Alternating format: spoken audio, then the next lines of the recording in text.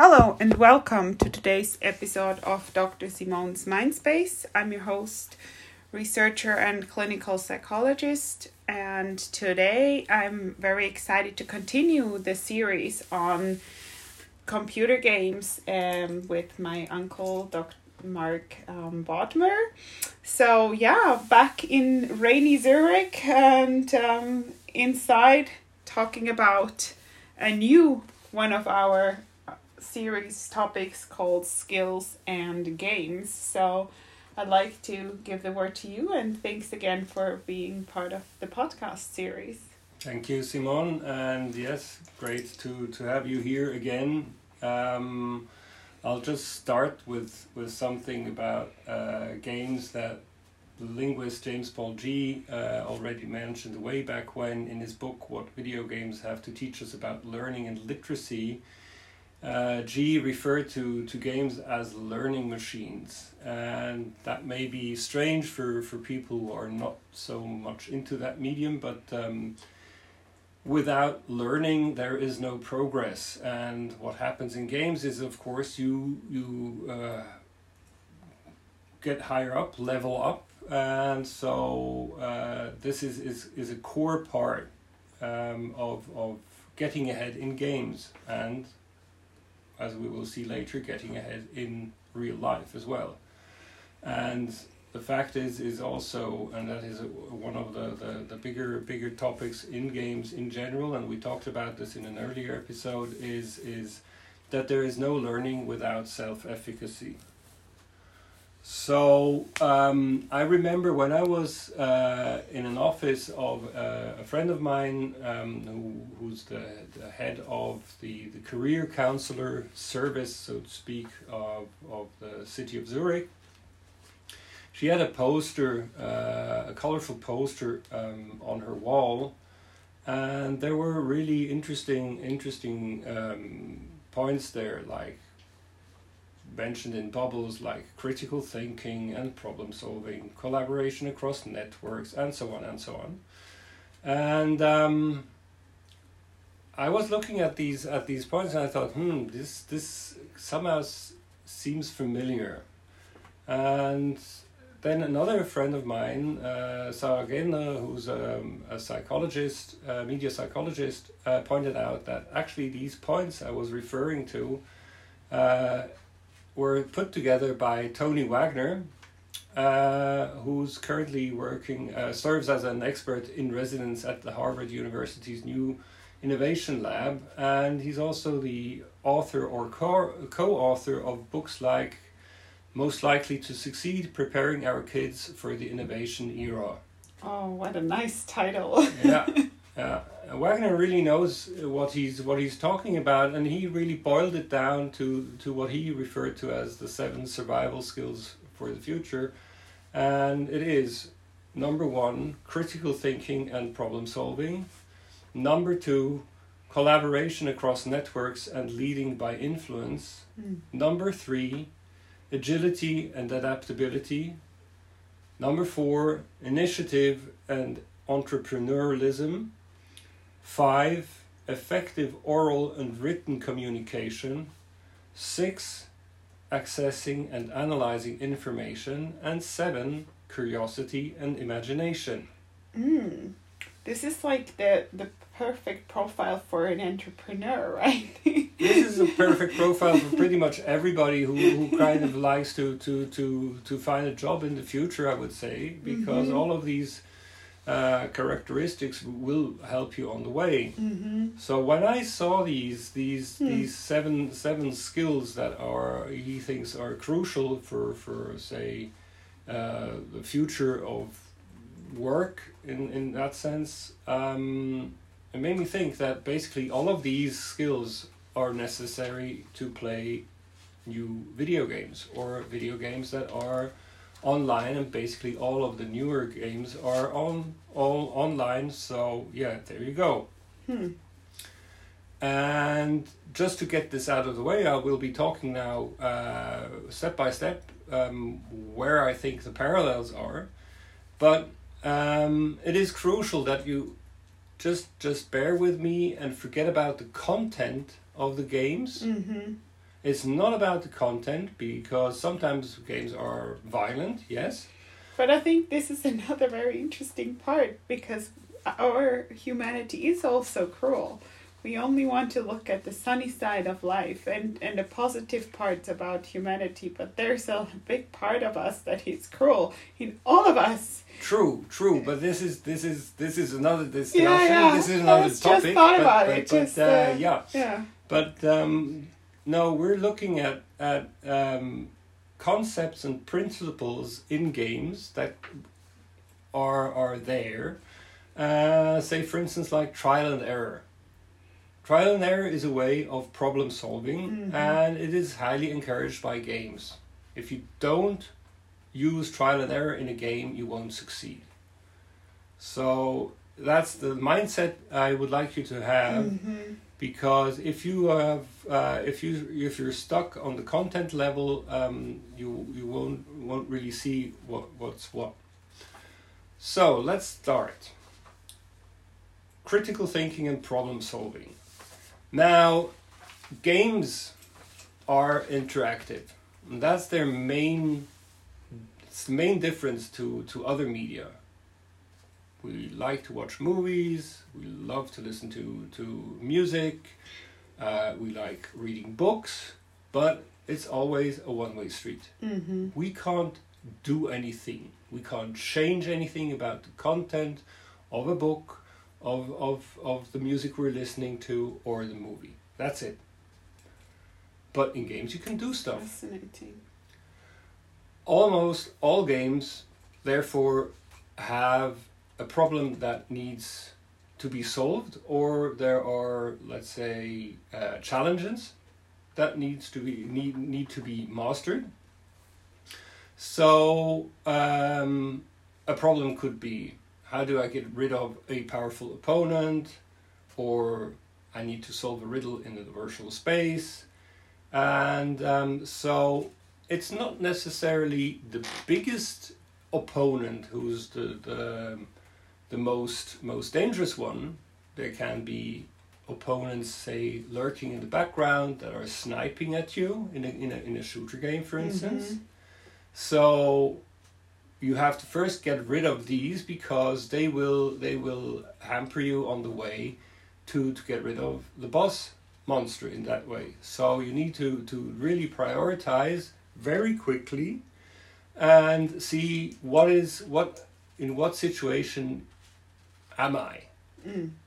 And so this happens in basically all of the games, specifically in action games, where you are under stress quite often, because you are challenged in, say, you have to survive. And so you have to prioritize and analyze and prioritize and analyze this ever-changing situation. And that has to be done within seconds, even split seconds. And sometimes it works and sometimes it doesn't. And there you go, we have trial and error again. So you will see, okay, I've tried this way to get to my target, and it didn't work. So I will have to change, adapt, and get to another, find another way. Fascinating. So that's one thing that I think is really a core element of games that you will encounter basically everywhere. So, number 2, collaboration across networks and leading by influence. Now, as I said, most of the games are online games, meaning you are not playing alone. Right. You are playing with other people. From all over the world. From all over the world. So that can be a problem if you say you're establishing a team. And they come from different time zones. This can be a bit iffy. So I would suggest, if possible, stick to your time zone. Easier. But hey, you can do that. I've played with people who live, still playing with them, who live in Japan. Right, I remember you even met them in person one time in Tokyo. Right. So cool. Yeah. Yeah. And so, yeah, there you go. And in online games, of course, you need to collaborate in these teams with people you either have never seen in your lifetime, or maybe hardly know.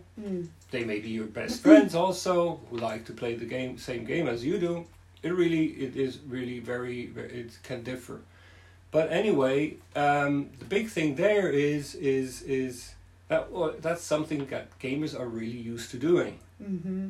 They have different ways of communicating. You can either communicate directly through the game with a headset, or you can use a specific server like Discord, where you have a chat open while playing. It really depends. So you need certain technical skills, which are always handy to have. And the thing is if you want to become the team lead of such a group, you really have to prove yourself. You have to really show that you are capable of doing this. This is not just mouthing off and saying blah blah and having the biggest ideas and so on, because if you don't deliver in a game, the game is really very tough. It is 1 and 0. Either you succeed or you don't. There is nothing in between. So in a sense, games promote a kind of a meritocracy. So if you can do it, if you can prove it, that's where you'll be accepted. And otherwise, well, it's really hard to be a leader if you can't really show what it's about. Very interesting. And specifically, if you then look at games like, say, tactical shooters like Counter-Strike Go, Global Offensive, or Rainbow Six Siege, or big multiplayer games like World of Warcraft, or to a certain extent even Destiny, they all have a form of teams. Either they're called guilds, hordes, whatever.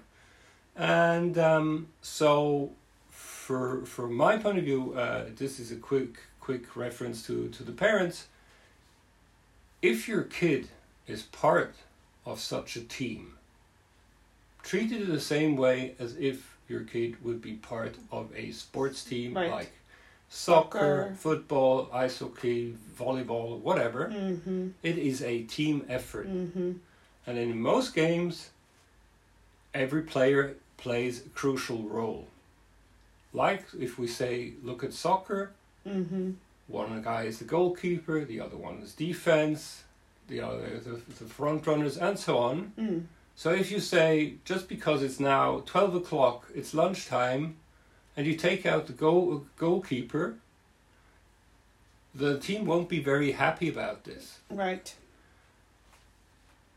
To the kids, I say, if you go online, just make sure you have enough time to finish what you've started.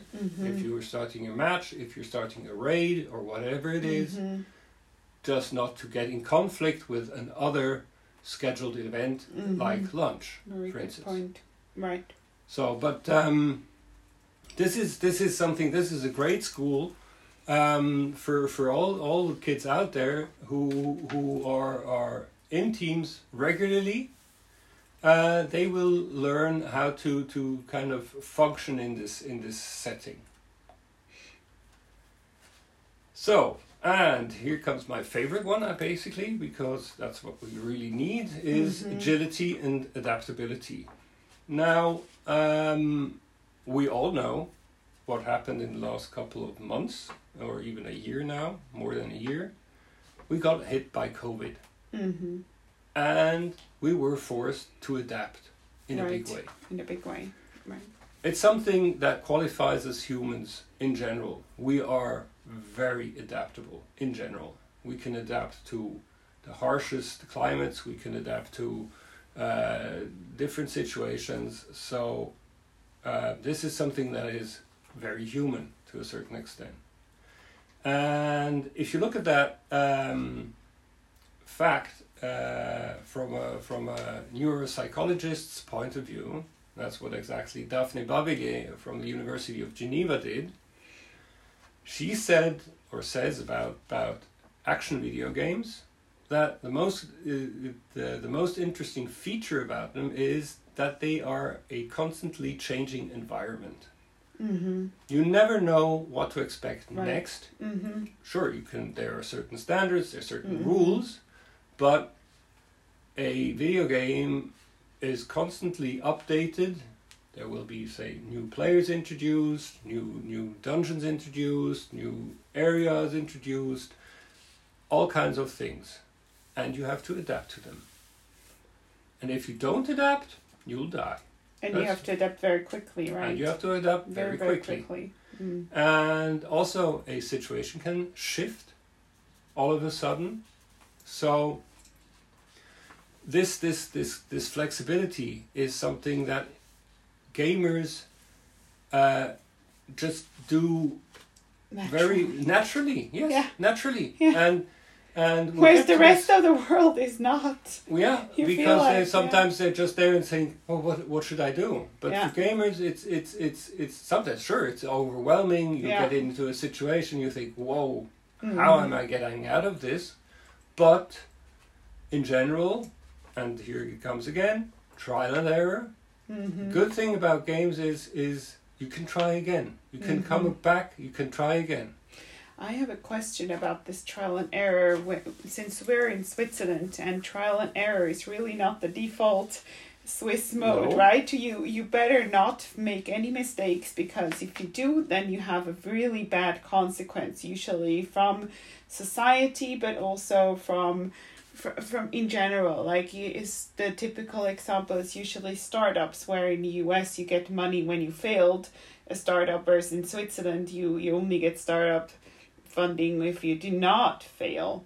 And that's I thought I was thinking about whether that is an extra attractive area to be a Swiss gamer, because you can actually live out that trial and error setting in the game, because you can't really do it outside in the real life, because it's so not accepted in society. To a certain extent, I would say yes, I would agree, but I think also in Switzerland we're slowly but surely changing. Mm-hmm. We are progressing towards a culture of failure, because yes, all things digital just live of that. Yeah. That is at the core of digital media and all information technology is the trial and error process. Right. And I think more and more people are getting aware of this. But sure, it was what we were taught in school. Right. Omit mistakes, don't make mistakes. And that's basically, that is, I think, with few exceptions, maybe Finland or so, that is still very much the way schools work. But I think it's slowly changing, and it needs to change. And of course, there is the hope that if say all these kids that have grown up with games, and games have been now around for say plus minus 50 years, that they will have a different attitude towards I really hope so. how things should go. Because if you just do it the way we've always been doing it, you won't succeed in games. And I would say if you proceed the way you've always been doing it, and you are faced with something like COVID, you won't succeed. Right. You will be gone. Yeah. So it is a tough lesson, I think. We are learning right now, but as we can see, the whole digitalization process has been sped up in many areas. So yeah, change is happening. So, but anyway, and just to finish the game reference in the aspect of agility and adaptability. If you say, for instance, look at a tactical shooter like Rainbow Six Siege, Rainbow Six Siege has one unique, let's say, selling point is that the environment can be changed by the players. Mm-hmm. So the setup is, it's a bit like Cops and Robbers. You have a team inside a house and you have a team outside the house. They all get about 30 seconds to prepare, and the team inside the house can change the structure of the house. They can take out walls, they can take out ceilings, floors, they can reinforce certain parts. So the outside team doesn't know what they're gonna encounter. And this is fascinating, because if you watch a match like that, it's truly impressive how quickly they adapt to the changed environment. Because if you play common games, usually the map is fixed. The map is always the same, so people who have been playing the same map over and over, they have an advantage, because they know, that's a good spot to hide, and if another player comes, you can take him out, or whatever. So that's, I think, is a really interesting part there. Definitely. Number 4 is initiative and entrepreneurism. Well, initiative is, again, for games, without initiative, nothing happens. No. If you don't do something in a game, nothing happens. On the flip side, if you watch a movie, you don't have to do anything. You just sit there, have fun, and enjoy. So it's a big difference there. And so in games, you need to kind of find ways to reach certain goals, and then step by step build up to the biggest goal. That is, let's say very simply put, the characteristic of many games. So the player must find a way to achieve this, and therefore it's crucial that they take initiative, go out, see what's happening, and what also is part of this is a sense of responsibility, because it is your actions, and these actions have consequences. Right. And it's a very interesting thing that apparently people don't really in working companies or so somehow don't really see this connection, in the sense of that they're gonna go out and say, okay, I'm gonna do this, because if I'm not gonna do it, nobody's gonna do it. So that is something we hope that because in big companies you have this diffusion of responsibility. Nobody really feels responsible anymore. But in a computer game, you will get like immediate feedback, and I think that immediate feedback is something that maybe is helpful for people in dealing with like cause and relationship, right? It's like, oh, okay, if I do this, then this is happening. And even if you work in an area with a lot of other people, then if you do this, then maybe, it can be sort of disguised and nobody really knows that this has actually been contributed by person A. And if that is a problem, then not necessarily person A will be responsible. But let's hope there is no need for disguising. But And and good. Okay, point of view of entrepreneurism in games. Well, that's not a big one there. Sure, there are games that will go more into the area of simulations. There, I would say it could well function as well, but I wouldn't overemphasize this part here. On the other hand, effective oral and written communication is something that is truly fascinating if you're talking especially to kids who are grow up in Switzerland, for instance. Many I know, and also I talked to a very prominent Swedish gamer. They all say they actually learned speaking and reading English through video games. I actually had this conversation this morning with my friend who is half South African, half Swiss, and he asked me why my husband's English was so really eloquent and such a lot of vocabulary that even he as a native speaker wasn't like a bit surprised, caught off guard when being used in the conversation we had on Saturday. And I was like, well, he said to me that he learned his English skills by playing computer games. Yeah. And he was actually surprised, like, really? And I was like, yeah, that's at least what he told me. And that's what we recommend to children in school too, in this bilingual school I work with. Like, is your child playing video or computer games? Yeah, then do it in that language you're supposed to catch up with. Yeah. And it's fascinating. It's necessity is usually the key to learning something like a language fast. Yeah, and in the context, right? You need to use it in a context and not just on its own. Yeah. And so it's immersive. You are there. You will be talking to other. Most probably, some of them will be native speakers, and so you will pick it up, and you will pick it up not in the sense of that you're really aware of that you're learning something. It just happens. It just happens, yeah. And the other thing is with regards to effective oral communication.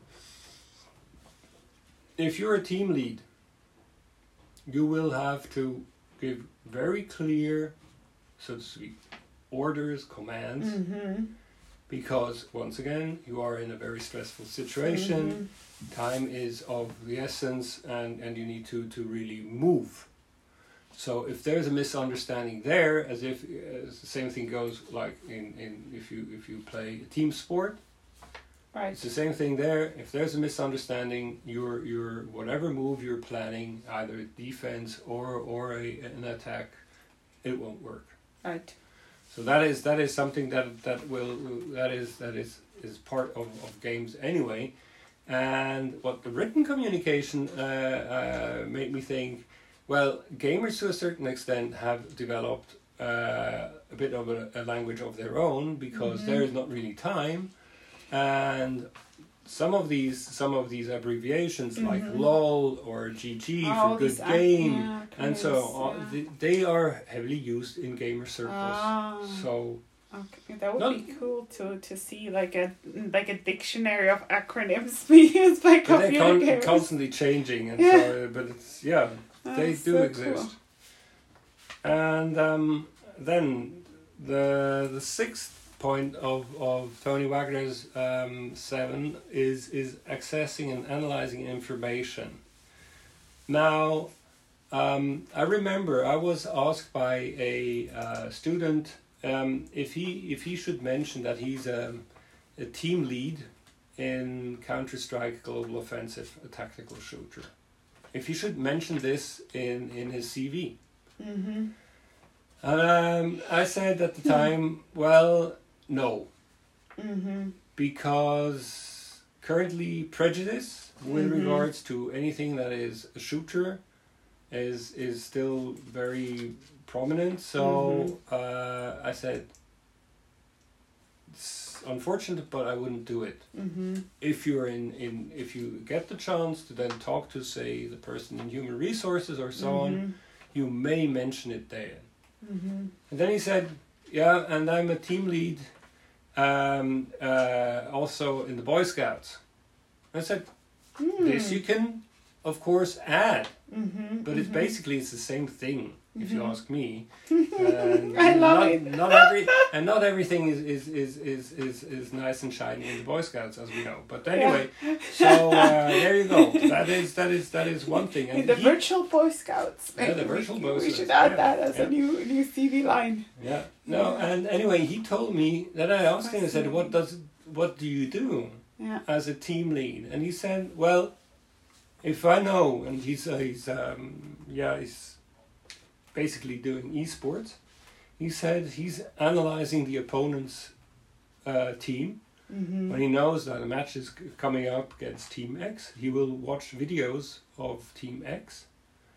He will scrutinize their tactics. He will look at their strengths and weaknesses, and he will then write it down, and he will then brief his team and say, if we're on map A, they usually do this. They throw out a smoke grenade. This team will split up. One will go that way, the other way will go that way, and so on. So this is like, wow, this is like strategic. I'm thinking about like an emperor, like a Roman battalions where you have like a war and you have a strategic way of winning a battle. Yeah. And the skill that is the analysis is something you will need if you're in marketing. Yeah. Or in any kind of business where there is competition, this kind of analysis will come in handy. Absolutely. Incredible. So, and finally, curiosity and imagination. Now, many people will say, well, you don't need imagination to play a video game because everything is there and better read a book. Yeah, books are a great source of imagination, no doubt. But if you lack imagination, you won't get anywhere in games, because sometimes you are just faced with something and you're just there and you look at it and you think, now what? And if you have imagination, you can think, okay, I'll try it this way, and I'll go maybe left and see what happens. And if you try this and are curious, you can maybe succeed. And for me, as people who have listened to earlier episodes, people know that I'm a fan of Destiny 2. And in Destiny, a few months ago, a new area or a new challenge was introduced. They're referred to as battlegrounds. Now there's one map where I would say 3 out of 4 gamers will turn slightly to the right, go directly into the battleground, whereas I don't know why I did it. I circled around the area and came into the area from the other side, and was encountering turrets, like automatic guns that were shooting at me, and you have to get rid of these really quickly because they're very efficient. And so for me, it was interesting to see that you can do it this way or you can do it that way. Interesting. Yeah. And these are opportunities that the game gives you, and you can say, well, you can always go that way like the others go, but you can always try maybe go a different way, and for me it works. So that's no biggie there.